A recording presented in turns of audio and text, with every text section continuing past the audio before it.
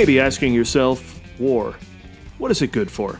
If you're Harrison Ford in the late 70s, it's good for your career, as he found himself in the war-based movies Heroes, Force 10 from Navarone, Apocalypse Now, and this week's film, Hanover Street. It's the Ford Fiesta.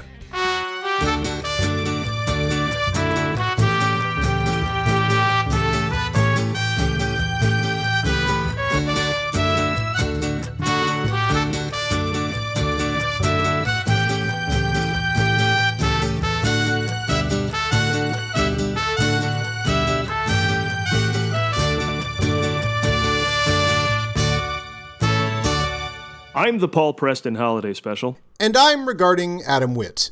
This week, Harrison Ford makes another bold choice in the wake of Star Wars with a dewy, beautifully shot, romantic movie that the audiences did not fall in love with as much as this movie fell in love with itself. Yes, Peter Hyams gets his David Lean on as he brings us a giant war epic, and we're going to talk about it like we talk about all of these movies. So if you're listening to us go on about Harrison Ford, it's what we do. And please share it with folks. Tell your friends, tell your neighbors, share and like posts, subscribe where you can. Get on social media and say, are you listening to what these guys are going on about? Because perhaps these are new movies to you. But before we talk about Hanover Street, what's new in the world of Harrison Ford? We like to talk news, and some stuff went on. This is a pretty cool story. Again, he's injured, so he's out just wandering the earth because he can't shoot. Like Kane in Kung Fu, right? Yeah, he can't shoot Indiana Jones 5 right now. So he found himself at a London fire brigade, talking to a member there and congratulating him in person with a well-wish at his station because the fireman is retiring after 31 years of service. Now, that's pretty cool. That's right? pretty cool. Who's coming to your retirement ceremony? Harrison Ford, the star of Firewall, another fire-based movie. Yeah. Fire! And I think he just showed up and got out of the car and was like, hey, I heard you have been doing great things for London, and congratulations. Wow. Who are you? Yeah. All right. Hi, Harrison Ford. And cracking the top 10 on Netflix, The Secret Life of Pets 2. That made kind of news because the movie was a meh box office thing, and now on Netflix it's taken off. People want to see the only time Harrison Ford had ever voiced an animated character. I can't believe we haven't seen it yet. I haven't seen it. I can't wait to get to it. That's a reason we're doing this, because there's plenty of his movies that we've missed. This is one of them, and now people are discovering it on Netflix, so it's out there. Secret Life of Pets 2. He plays Rooster. Name's Rooster. Farm dog, I believe. I love that he found the comedy in that gruff demeanor voice that he's got. He's found the comedy in that, and also in Morning Glory. He just gets all the jokes out of just saying things that subtle and that low and that Harrison Ford. Kid gets hurt, he learns not to do it again. You know how many electric cords I've chewed? 1. And if you Google Harrison Ford news, that's more about Ford's injury being apparently worse than first reported. They love to go on about that. And then they just make up stuff like Harrison Ford spotted in London in sunglasses, with his sunglasses on inside a supermarket. Maybe trying not to be spotted? You think maybe? Harrison Ford spotted trying not to be spotted. Trying not to be seen. He cannot be seen. One more quick recurring show segment before we get to Overstreet.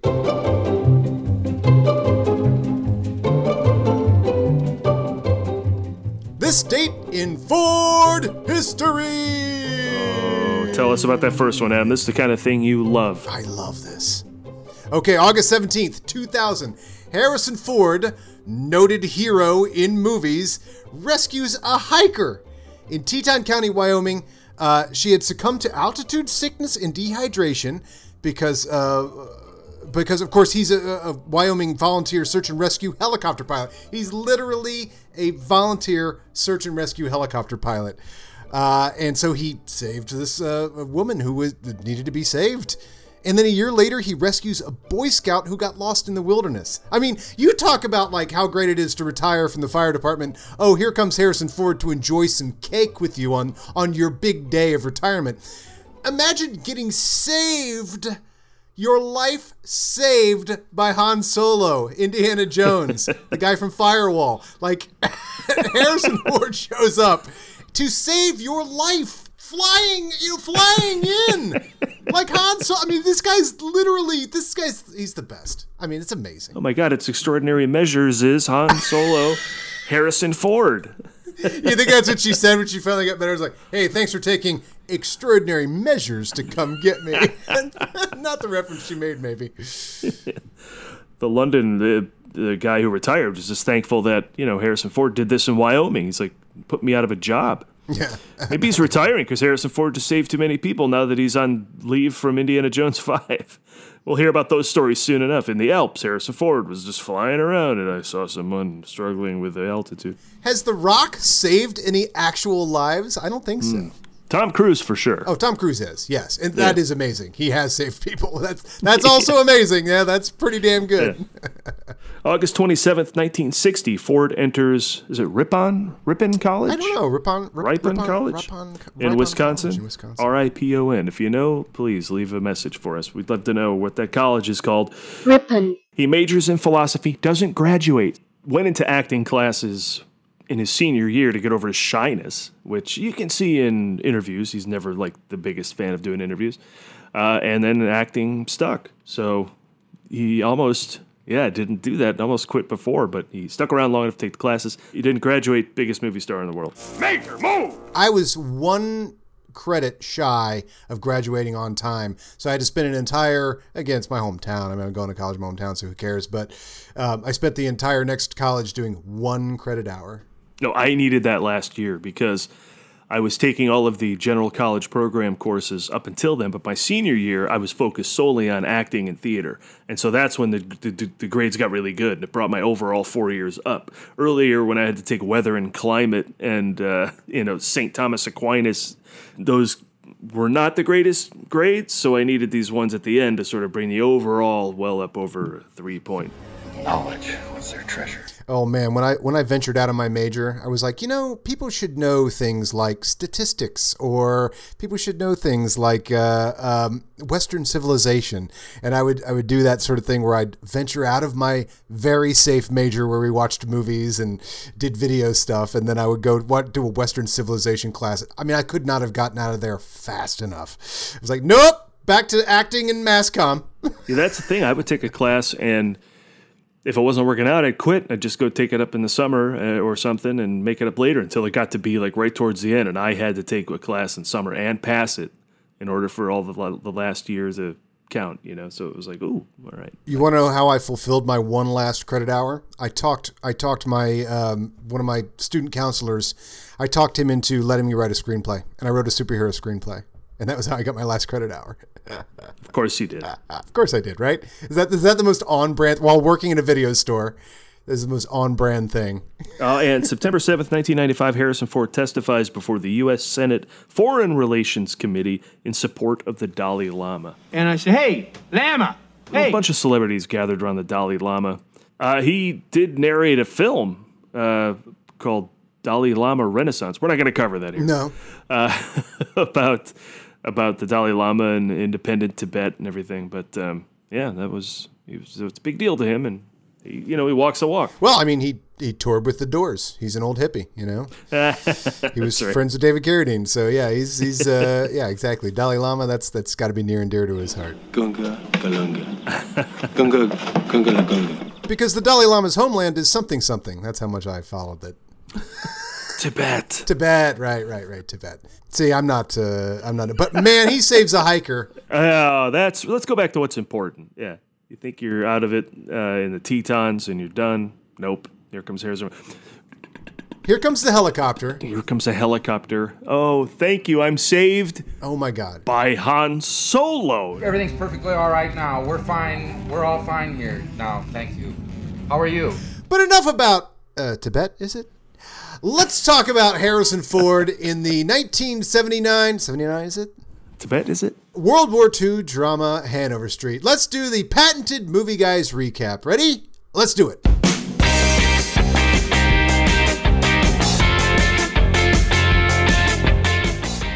Hanover Street tells the story of an Air Force bombing crew in World War II. But that's not really what this movie is about. For the first time in his career, A movie we're covering is all about Harrison Ford. Nice. Ford plays David Halloran, an Air Force pilot that this movie is about.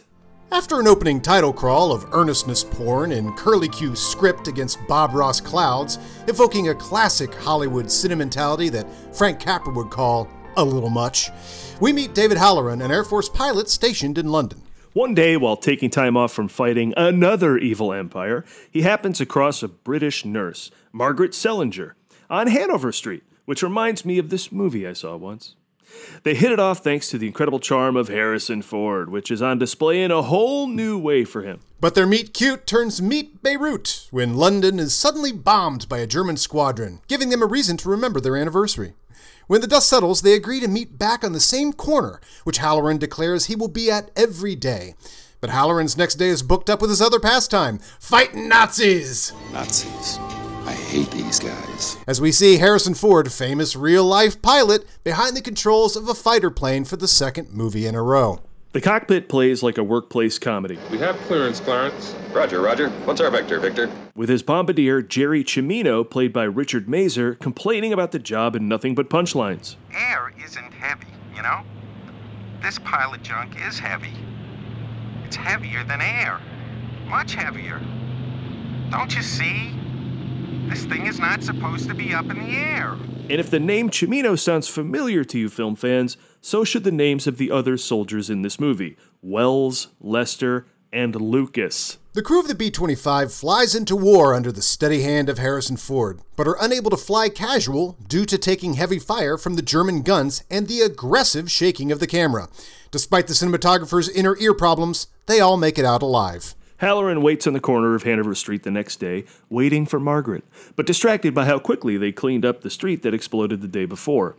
Just as he gives up on her, and the sentimental section of the orchestra begins to pack up their violins, she arrives. After montaging their day together, the two retire to Halloran's bed, where Harrison Ford receives his first on-screen kiss and goes shirtless for the first time. Things would seem to be going smoothly for the new couple. The only problem is she is married to Paul Sellinger, a member of British intelligence played by Christopher Plummer, who's a decent man, just a bit of a stiff, on top of being, as any eagle-eyed viewer will tell you, not Harrison Ford. The crew board their B-25 for another bombing run when a noise in the engine causes him to get second thoughts, and he aborts, telling Army mechanic Lucas, played by John Ratzenberger, to check the engine.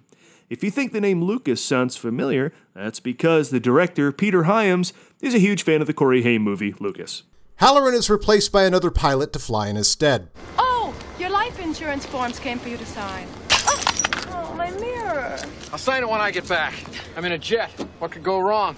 When the substitute pilot goes up, Halloran gets Leslie Ann down with Margaret.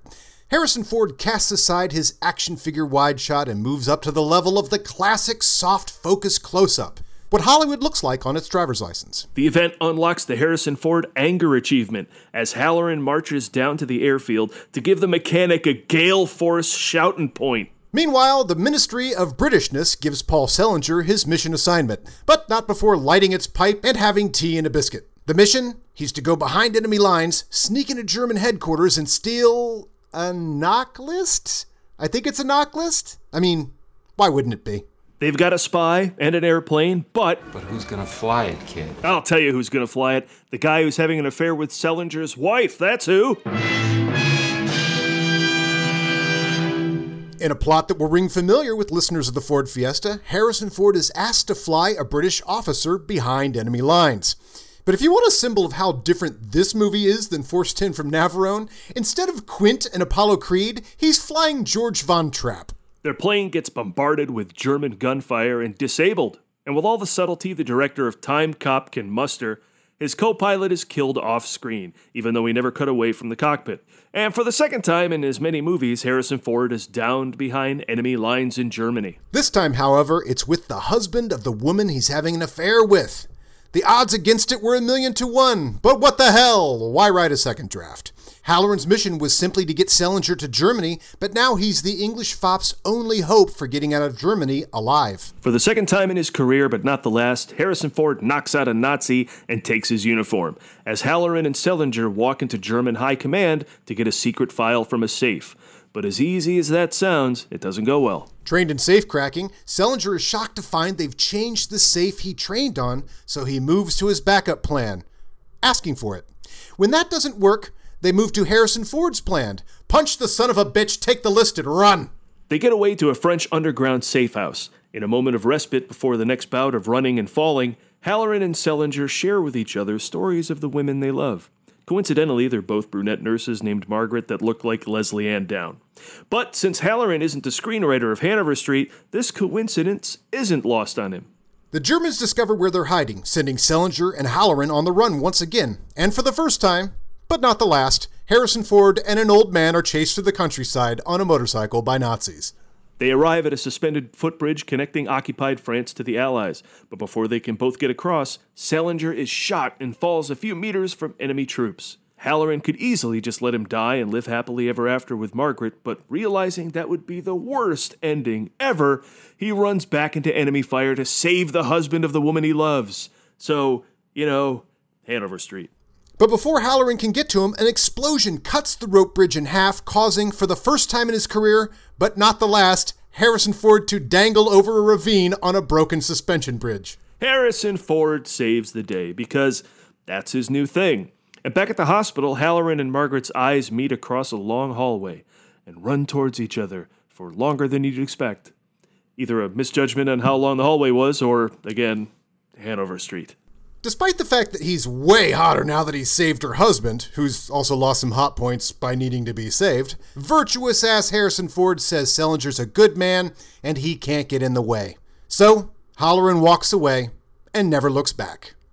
Okay. The movie ends with Harrison Ford wearing a cap that looks more Brando than military, pops the collar on his long overcoat, lights a cigarette, and struts down Hanover Street, showing Harrison Ford has got iconic to spare. And Hanover Street, nervous that you might be missing its subtle point, sounds like this. And if you don't think it closes with a big "The End" in big curly Q letters, then you don't know Hanover Street. We'll use a little applause. Adam, come on, what a hero, right?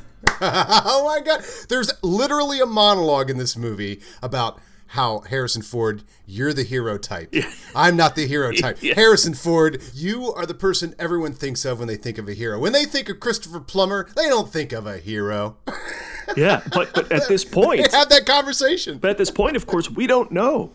He comes out of Star Wars with Heroes, Force 10, and Hanover Street. He's not guaranteed to be the biggest, box office sensation in history. So Christopher Plummer's saying that, but we're like, but is that going to stick? And of course it does, but we don't know. I mean, back then, no one knows at the time. It's fascinating to watch. This is, for all intents and purposes, the first Harrison Ford movie, right? Yeah. He's not paired up with Robert Shaw. He's the man. Rufus? He's the man. Yeah. And the year was 1979. We'll go back, and it was released May 18th, and yet it was a bomb. $8 million budget.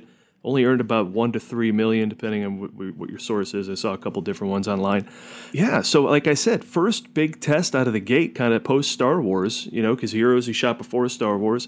Force 10, yeah, I can't remember, was kind of a hit, I think, but this not. It's like, uh-oh, is he going to stumble? Is he going to go the way of Mark Hamill? Will the franchise supersede all the stars who were in it? But no, clearly he gets back on his feet, but... Yeah, not this one. I mean, for May, too. Right before, it's May 18th, right before Memorial Day. You had Memorial Day for people to pour in. They didn't. May have had no reason to be in May except that Harrison Ford is in it, you know? You want to see more Han Solo? Want to see Han Solo be a pilot again? And so how many times has he been a pilot now? Twice, right? This is his second pilot role?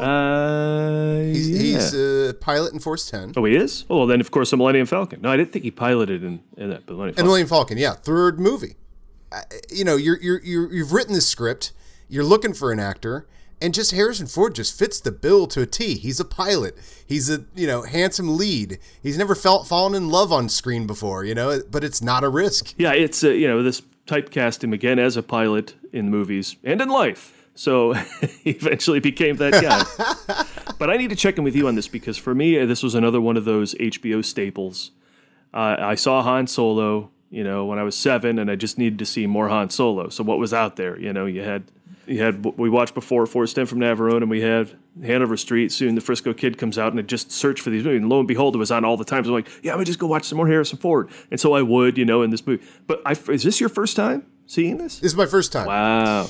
And I didn't have cable until 1988. But I totally recognize that instinct of like, if Han Solo's in it, I'm watching it, because what was on TV all the time was Forrest Gump from Navarone. But no, I'd never seen this before. This is coming straight Ford Fiesta. This is Harrison Ford's, next movie after Heroes for me, and just watching his career blossom here, as this is some major Harrison Ford going on in this movie. Yeah, it's again why we're doing this show. I mean, I've seen this, but there's still plenty to catch up, going forward. I keep always bringing up Paranoia, but who remembers that was a movie? Him and Gary Oldman reunited from Air Force One, but that's a movie? But it is. But I've never seen it anyway. I can't wait. There's so many I can't wait to get to, because I haven't seen them in a long time, or haven't seen them at all. They're frankly all exciting. I'm so excited about Mosquito Coast, and not a lot of people have ever said that sentence. That movie's fantastic too. So say what you will, goofers.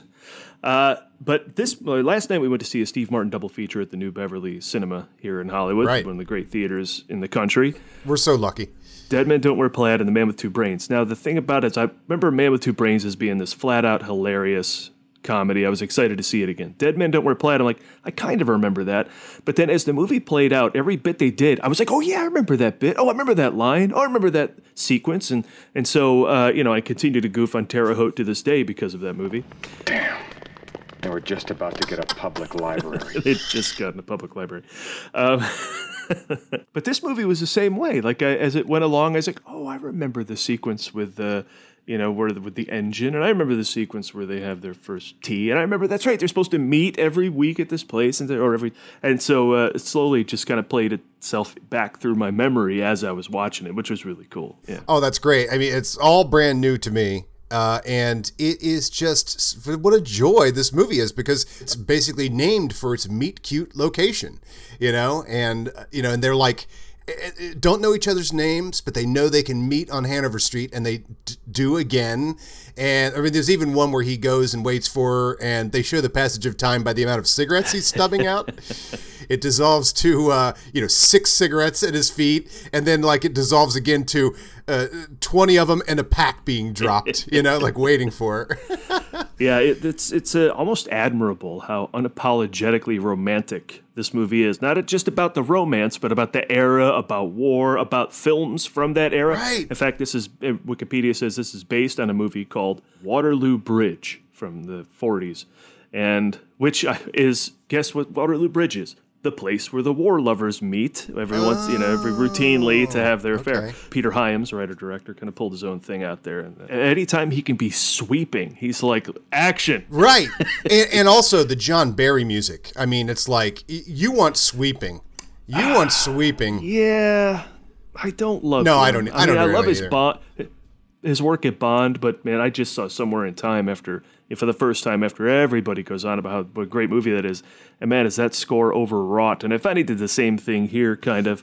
He won Oscars for Born Free, Out of Africa, The Lion in Winter, and Dances with Wolves, which I'd have to revisit though, because I remember loving Dances with Wolves. And if that score was as repetitive as this one, I'd be like, why did I love that movie so much? Because yeah, he just kind of does the same theme over and over again, and he can't score an action sequence. No. And it's not in his DNA, and he has no interest in that, Yeah, John Barry, he actually kind of sucks. I don't really give a... I mean, he doesn't suck, but you know what? He is clearly from another era. The fact that John Williams did Star Wars in this classic orchestra style was the antithesis of, say, Shaft or scores at that time had gotten down to, a three-piece band, a lot of bass and or a keyboard or that sort of thing. So the fact that John Williams had this full orchestra was a big radical thing for Star Wars. But the real radical thing is, because John Barry has a full orchestra here, but what... Clearly. Yeah. None of them take a break. And using every string in it. But what was big and different about Star Wars also is that if you had a big orchestra score like this, the person would write one theme, and that theme would be played every 5 minutes. The entire movie. Every 5 minutes. We've already seen a couple movies in this where it's that classic one theme thing. The composer got paid for one piece of music and stretched that out over the running time. And that was just standard, you know? I mean, you know, like Casablanca or whatever. It's like, you're going to hear that theme over and over and over. You're not going to hear a whole bunch of... You put in Star Wars, there is a theme that could be the theme of an entire movie. There are 12 of those in Star Wars, you know, like... Yeah, that's a theme for just that just the Tatooine Right. sequence, you know, is... It's Yeah, I mean, it was like tremendously overreaching. So this is actually what's more standard, even when you go back to classical sounding. Yeah. But the music, when they meet and talk about their romance, the main Leslie Ann Down and Harrison Ford, it's that... You know, it's like this...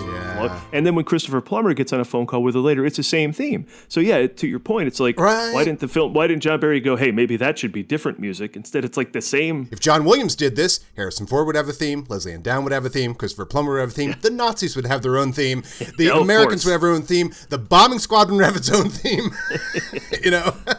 Yeah, and that's...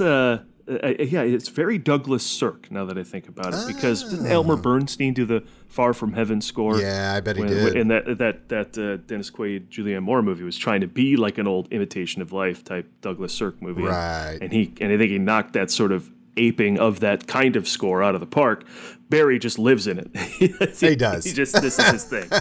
He does make up for lost time because he gets his first kiss and then he's full on just in the bed with Leslie Ann Down.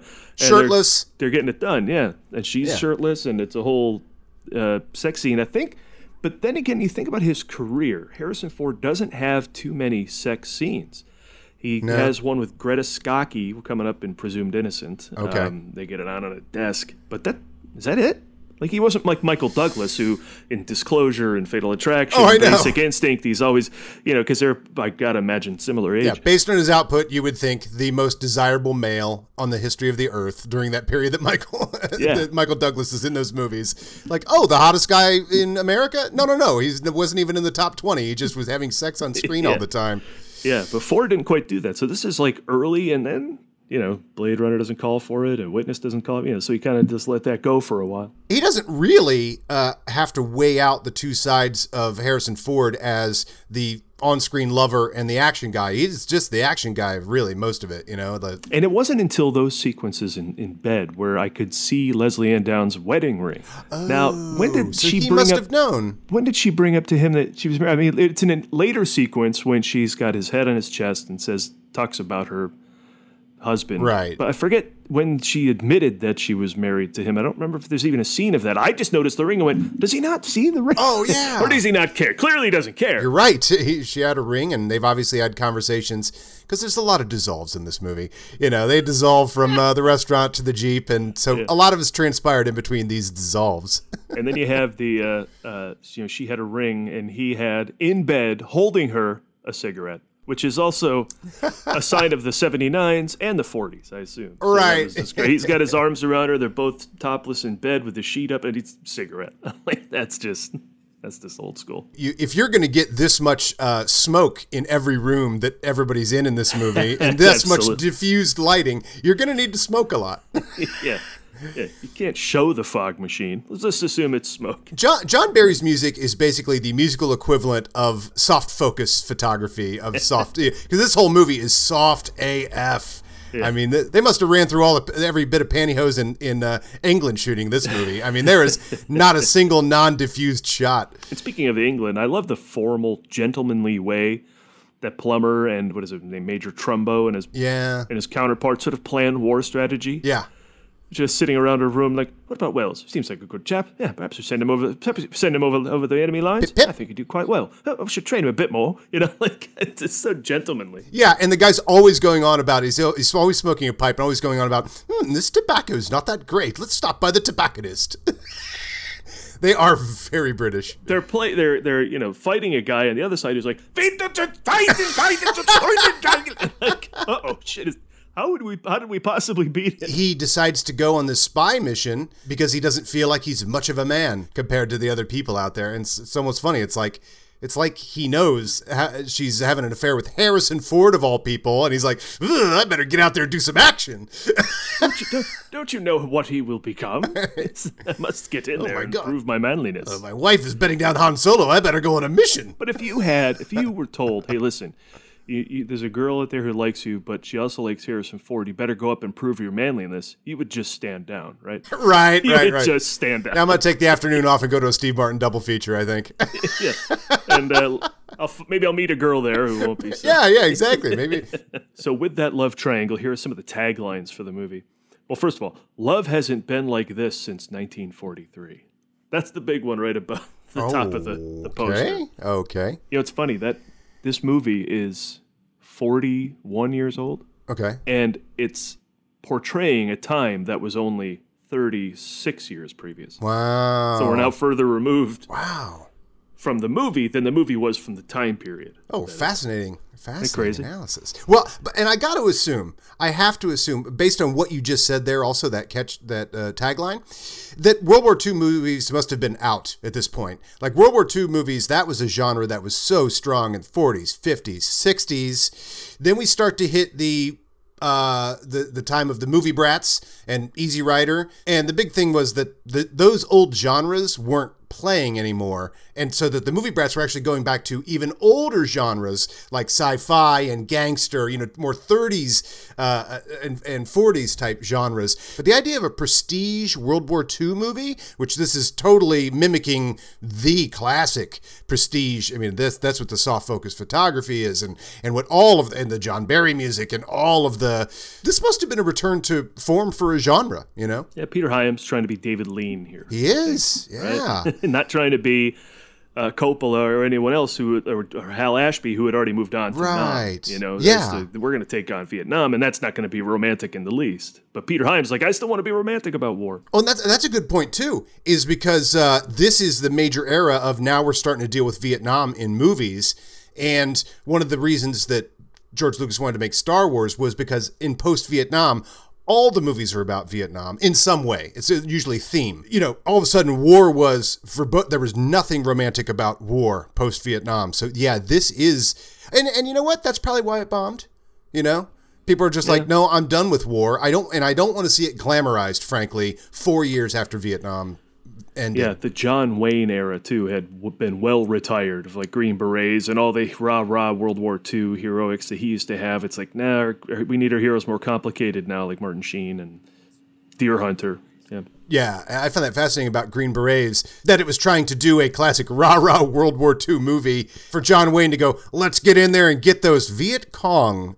You're like, nah, I don't know if this works the same way it does for Nazis.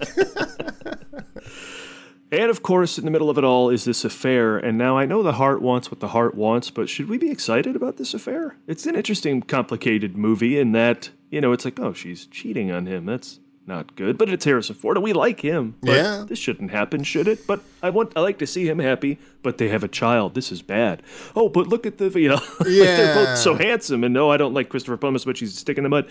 So you just go back and forth all the time about those kind of movies are always complicated when they're a love story, but the love story is already like infidelity. You take the soft focus photography out, you take John Barry out, and you don't have the romance of this affair. I mean, we're swept up in it because it's so it's dripping with romance at all the corners, because if you take those two things out and you're like, oh, she's cheating on her husband, I mean, that's I guess that's any movie that has that as a theme has to deal with that. But she gets slack because it's so romantic and he's so Harrison Ford. We, of course, give the whole damn thing a pass because it's just exciting to see Harrison Ford. Yeah, as a romantic lead, his first romantic lead. In fact, when she's laying on his chest in bed, the close-up of Harrison Ford is unlike anything we've ever seen. He is bathed in this perfect sunlight, again, soft focus photography, and it is the classic Harrison Ford. I mean, he's just going to get older from here on out. I mean, this is like the classic Harrison Ford. Even by the time we get to Jedi, he's becoming older, he's starting to gain a little weight, whatever, but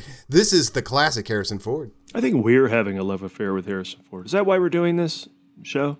I think we love him. We absolutely are. I mean, I'm just in love when he shows up.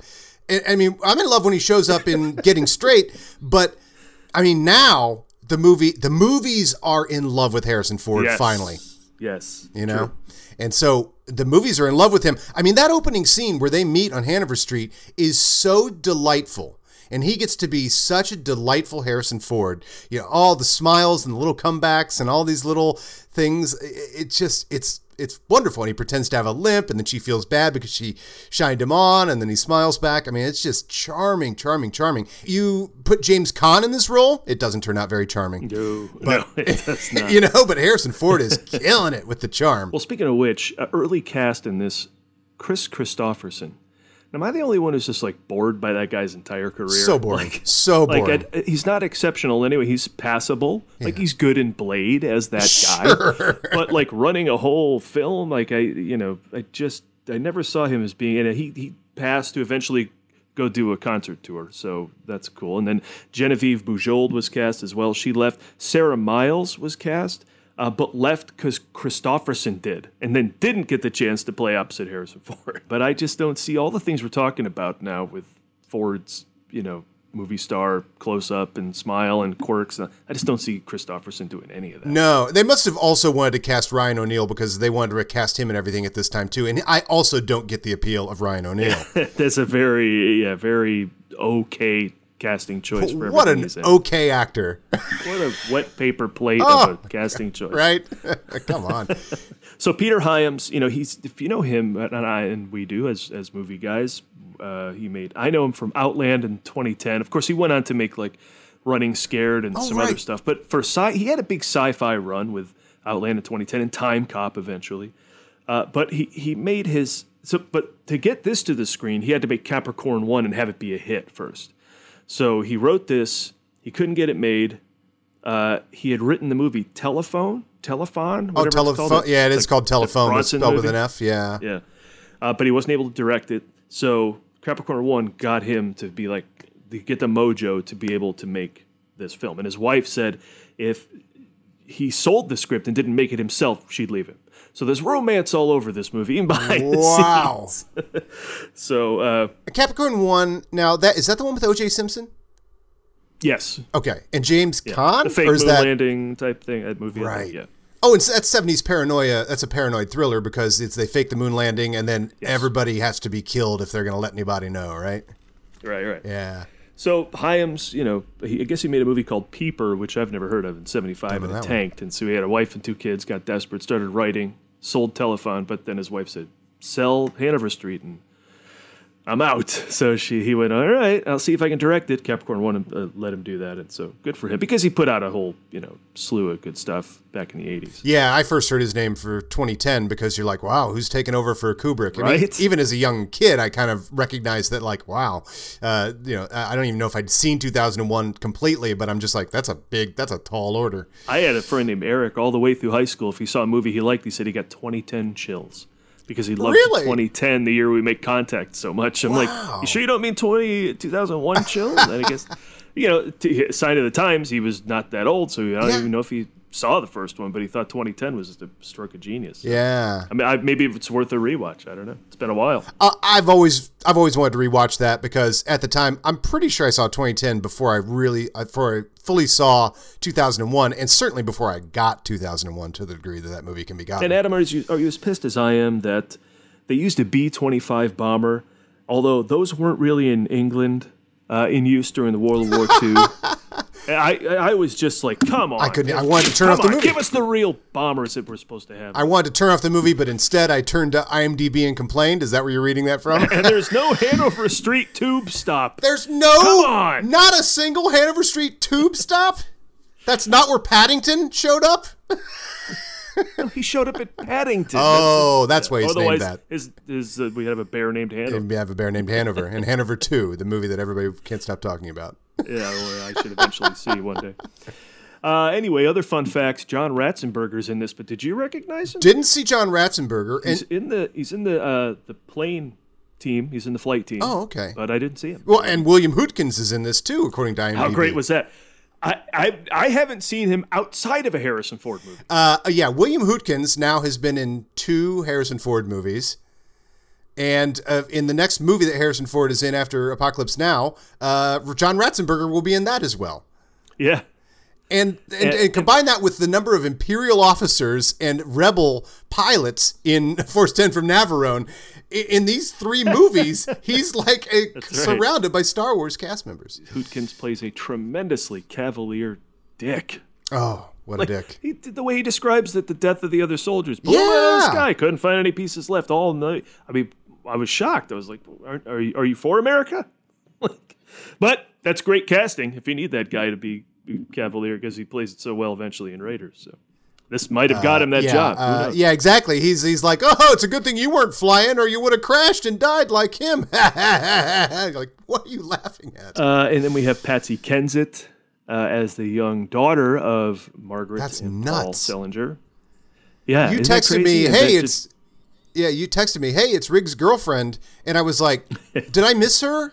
And then, because I saw on IMDb that she was in this movie, and I was waiting for her to show up, and I was like, then I had to look, and I'm like, oh, it's the daughter. I didn't recognize that as Patsy Kensit. She got tremendously mature and gorgeous in the 10 years that followed. Yeah. Before Lethal Weapon 2 in 89. This was 79. Yeah. But perhaps too precocious? What a British kid. She's super British. What a British kid. Papa, can we crumpets and teas and crumpets? Can we ta-ta? I don't know.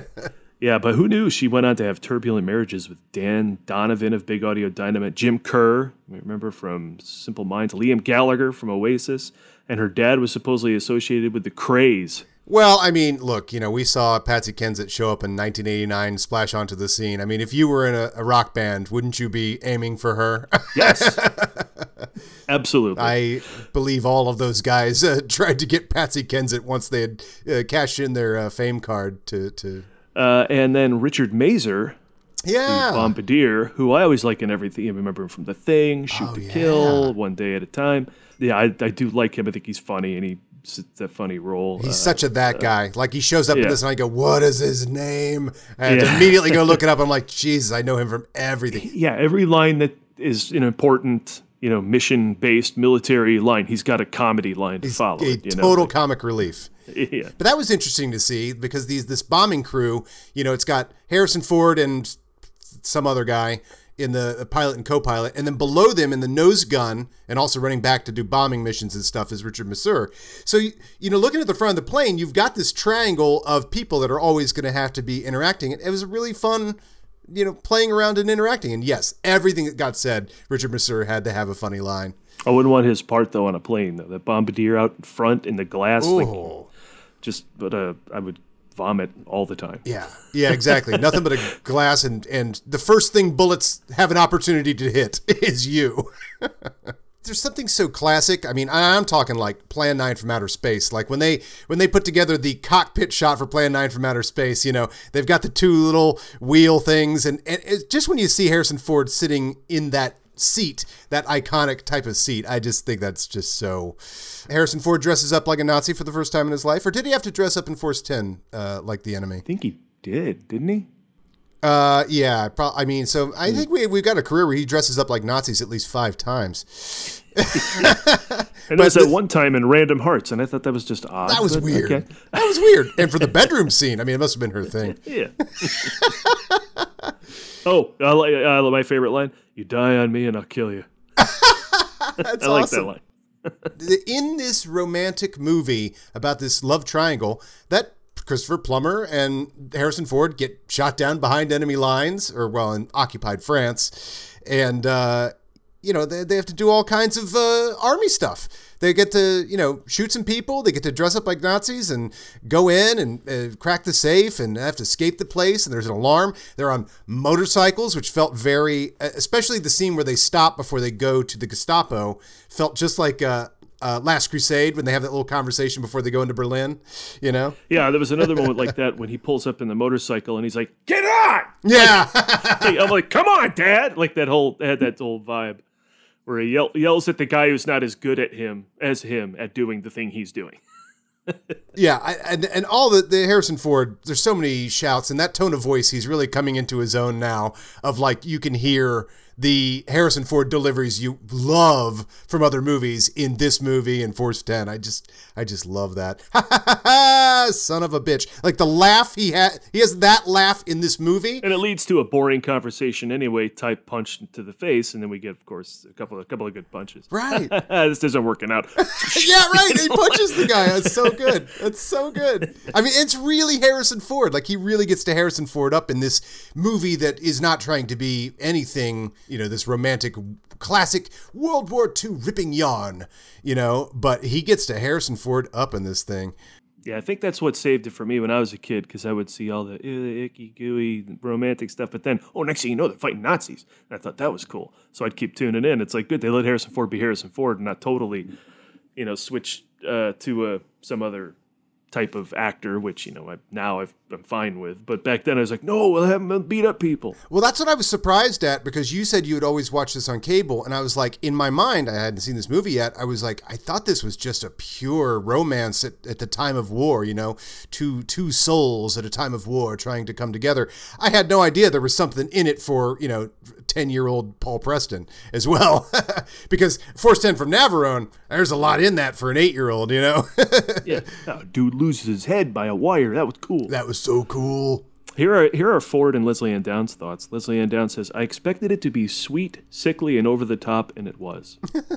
And she's right. Right. Ford said, he accepted the role because I'd never played a love scene in all my years in the movies. I thought that the part would help me grow, but I hated making that film from start to finish. Oh, wow. He said he never saw the film. They wanted me to promote it, but they wouldn't show it to me, and I'd never pay to see it. It was a terrible experience. Jeez, what a grump. I got to find out where that was quoted, but that's Wikipedia. They do their research, But he has the exact same opinion about this that he has for Force 10 from Navarone. Okay. Well, Vincent Canby backs him up from the New York Times, right? Every now and then a film comes along of such painstaking, overripe foolishness that it breaks through the garbage barrier to become one of those rare movies you rush to see for laughs. Ouch. What? And Variety said the film is reasonably effective as a war film with a love story background. Unfortunately, it's meant to be a love story set against a war background. Really? Those are weird reviews, actually. Those are both. That second, the Variety one is super weird. Super weird. Okay, but whichever of those things you think it is it good? That's what. Yeah, I mean, but some reviews just reek of being written before they went to go see the movie. I was like, well, I can see that's what you would want to say about this movie and would tune out because you just think this movie sucks before the credits even start. I hated Star Wars, and I'm going to make sure all those involved with it will have failed careers, So yeah, and also that kind of thing. I think the criticism you could level at this movie is that there's something fairly plain Jane about it, and then they do this, and then they do that. No expense was incurred in getting a lot of locations for this movie. I mean, a lot of locations take place in the cockpit, in the briefing room, in the OSS room. And they on Hanover Street and in a restaurant, and they just go back and they go 1, 2, 3, 4, 5 with those 1, 2, 3, 4, 5, 1, 2, 3, 4, 5, 1, 2, 3, 4, 5 for the first 45 minutes of this movie before we get a separate location. So I could see someone criticizing that this movie is, I guess, a little dull. I'm excited because it's Harrison Ford and I'm watching his career, but I could see people going, "Wow, this is just wanted to be a big ass World War II movie. They didn't have the budget." They did a really kind of half-ass one, and I could see them thinking that, but that's not what can be said. The bombing of London at the top of that was pretty intense, I thought, and then they shot over a real Royal Air Force base, with real planes. Yeah, a lot of those sequences, and in fact, the film. Who loves the film? Who? If it's not Vincent Canby or Variety.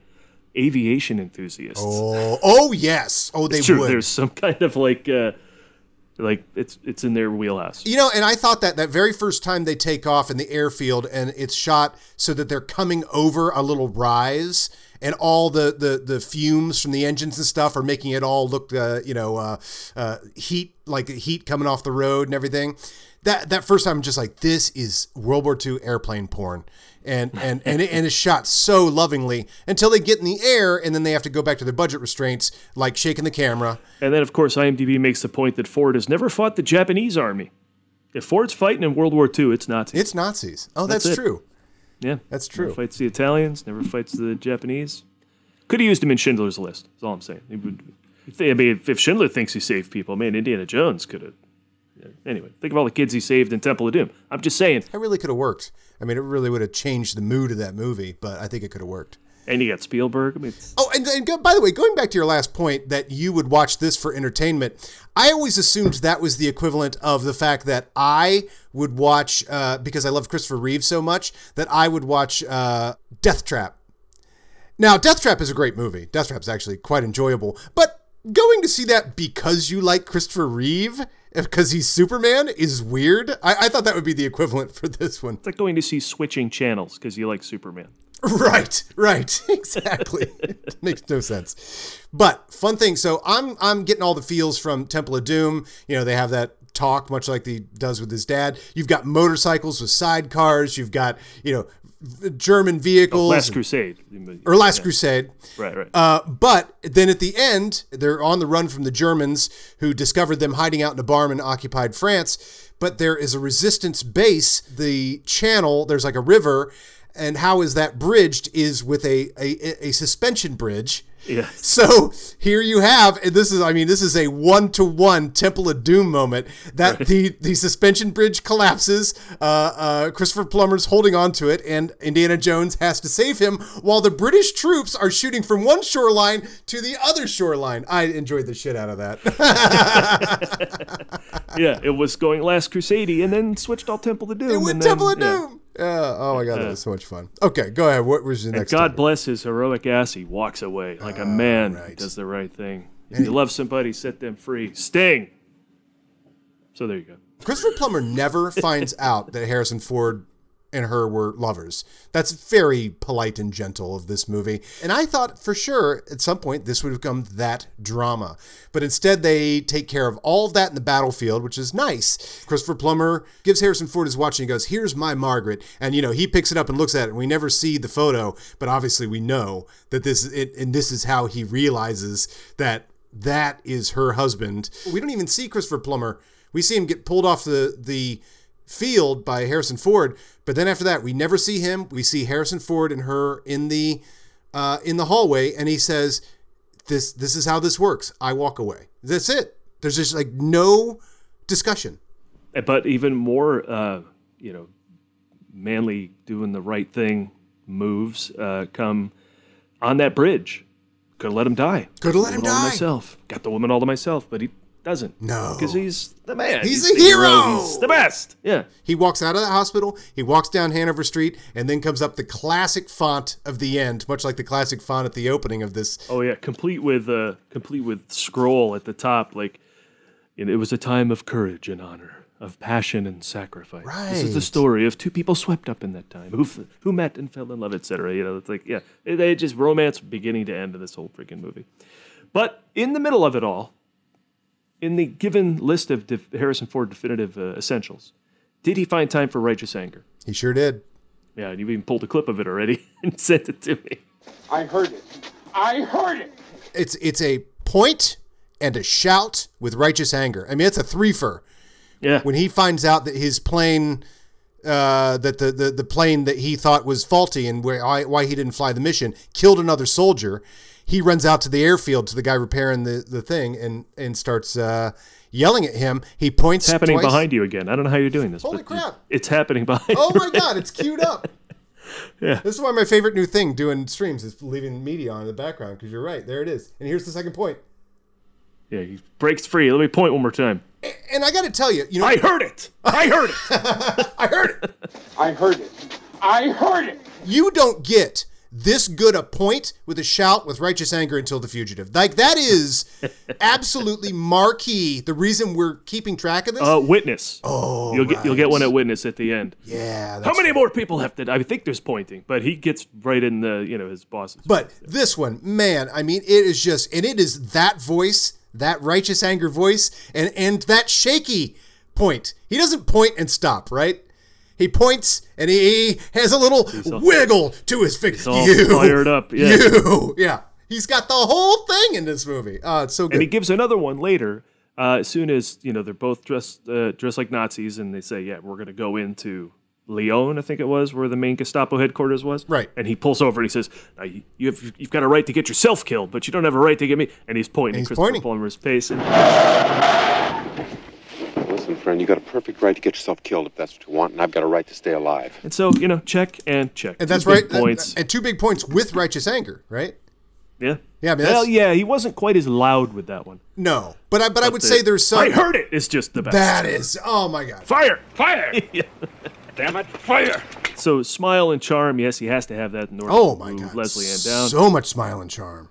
And does he get hit? No, he pretty much just is a winning hero guy this time. So, but he does hit 2 different Nazis. He does. He's punching Nazis, Captain America style.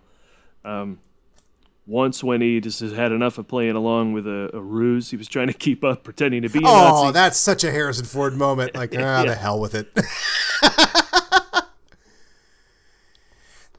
That's such a great moment too, because they're undercover and the other Nazi, that they're in that place. They're trying to get figure out the safe. And also, basically this movie sets itself up as a safe cracking movie. And ultimately they just sneak in, let someone else open the safe and then get the stuff out. I thought that was kind of an interesting subversion, but also kind of the stop short of being a great war movie or a great spy movie that this movie does pretty often. Yeah. Well, they switched the safes. Yeah, switch the samples. Oh my God! Yeah, that's. You switched the samples. I heard it. You find this man. You find this noise on this plane. You find this noise. But the Nazi, when is standing behind him, and he doesn't do a German accent. Christopher Plummer's the spy. That's his job. He whispers something in German to him, and then he laughs, and Harrison Ford goes, "Oh, ha, ha, ha, ha, yes." And the Nazi whispers something in German, and then laughs, and the Harrison Ford goes, "Ah," and this time he's a little quicker, like, "Oh, I'll just laugh," and that. And then the third time the Nazi whispers something to him, and he immediately turns and starts laughing, but the guy's not laughing, and he's like, the hell with it, and punches him out. Yeah. It's so good. And it happened here first in Hanover Street. I did not think, I'm looking at, the lovemaking scenes and stuff like that. I'm like, this is going to be a lot closer to like Witness in some ways dramatically than it's going to be to have some classic Harrison Ford moments. But man, it ticked off some good boxes. He shoots 2 people. He shouts twice. And points twice. Yeah. And points twice. Once with righteous anger. Twice with righteous anger. Out of 3 points. So the Harrison Ford punch count total for his career, 11 movies in, 6. 6. Yeah, because 3 from Forrest 10 from Navarone, 2 from this, and of course, Jack Lemmon. And of I always enjoy saying Jack Lemmon. So then that brings us to the question we ask all the time: how Harrison Ford is he in this? Wow. Okay. Well, we've got some new Harrison Ford to deal with here because he is the romantic lead in this, and that's not an essential, right? That does. If you see him in a pure romantic lead, you don't go, "Wow, that was so Harrison Ford." Yeah. In fact, many would say like his 6 Days, 7 Nights, Sabrina, Random Hearts era is probably his least effective. Right. That's like 30% Harrison Ford in any of those movies, maybe 20%, maybe less. So that doesn't necessarily boost up the percentage that he showed more of that here. Yeah, he's more Harrison Ford in Love than he is in Random Hearts, probably, or not Random Hearts. He's a cop in that, I think, right? Yeah. But Sabrina. Not very Harrison Ford. So we don't really care about the romantic lead part. That's not going to bump the percentage up. I mean, it gets you extra 10%, right? It comes in with 10 just for being a romantic lead. It gets 10. Yeah. So is it 6? Is he like running at 70 at like for everything else? So he puts in an 80% total Harrison Ford. I gotta say, this is. I mean, the Harrison Ford parts of this and the Army parts are really good. Yeah, it's like he doesn't even need to nurture it. Like already he's operating at a high Harrison Ford percentage. I mean, that's what's interesting. Like the most Harrison Ford movies we've seen, I think, are Forrest 10 from Navarone and this, right? I mean, obviously Star Wars, he's very Harrison Ford as well. But I'm saying that the outliers that and he's phoning these 2 movies in, like according to him. Yeah. And he is so Harrison Ford when he has to turn it on. So I mean, I think you get up to 80% Harrison Ford, don't you think? Are we? Yeah. I'm happy. I'm happy with that number. Yeah, I'd say 80. I mean, what's 100? Is it Star Wars? Do we give that 100? Probably. Yeah, probably. Yeah, he didn't kiss anybody. Yeah, he doesn't kiss anybody in that movie.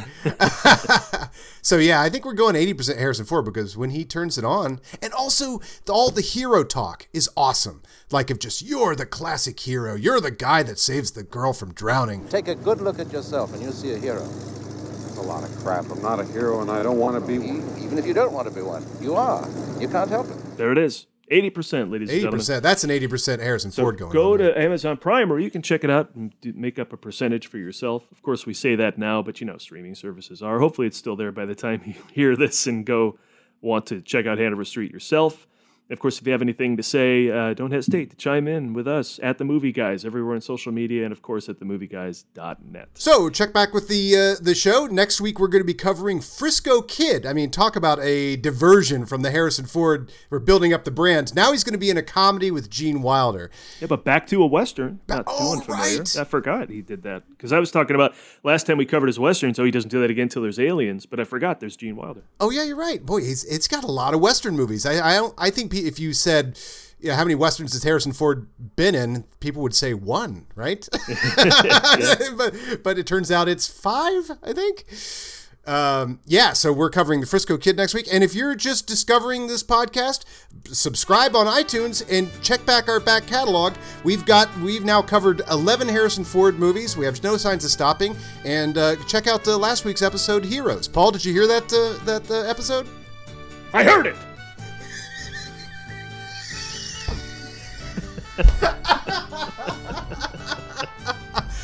We're so dumb.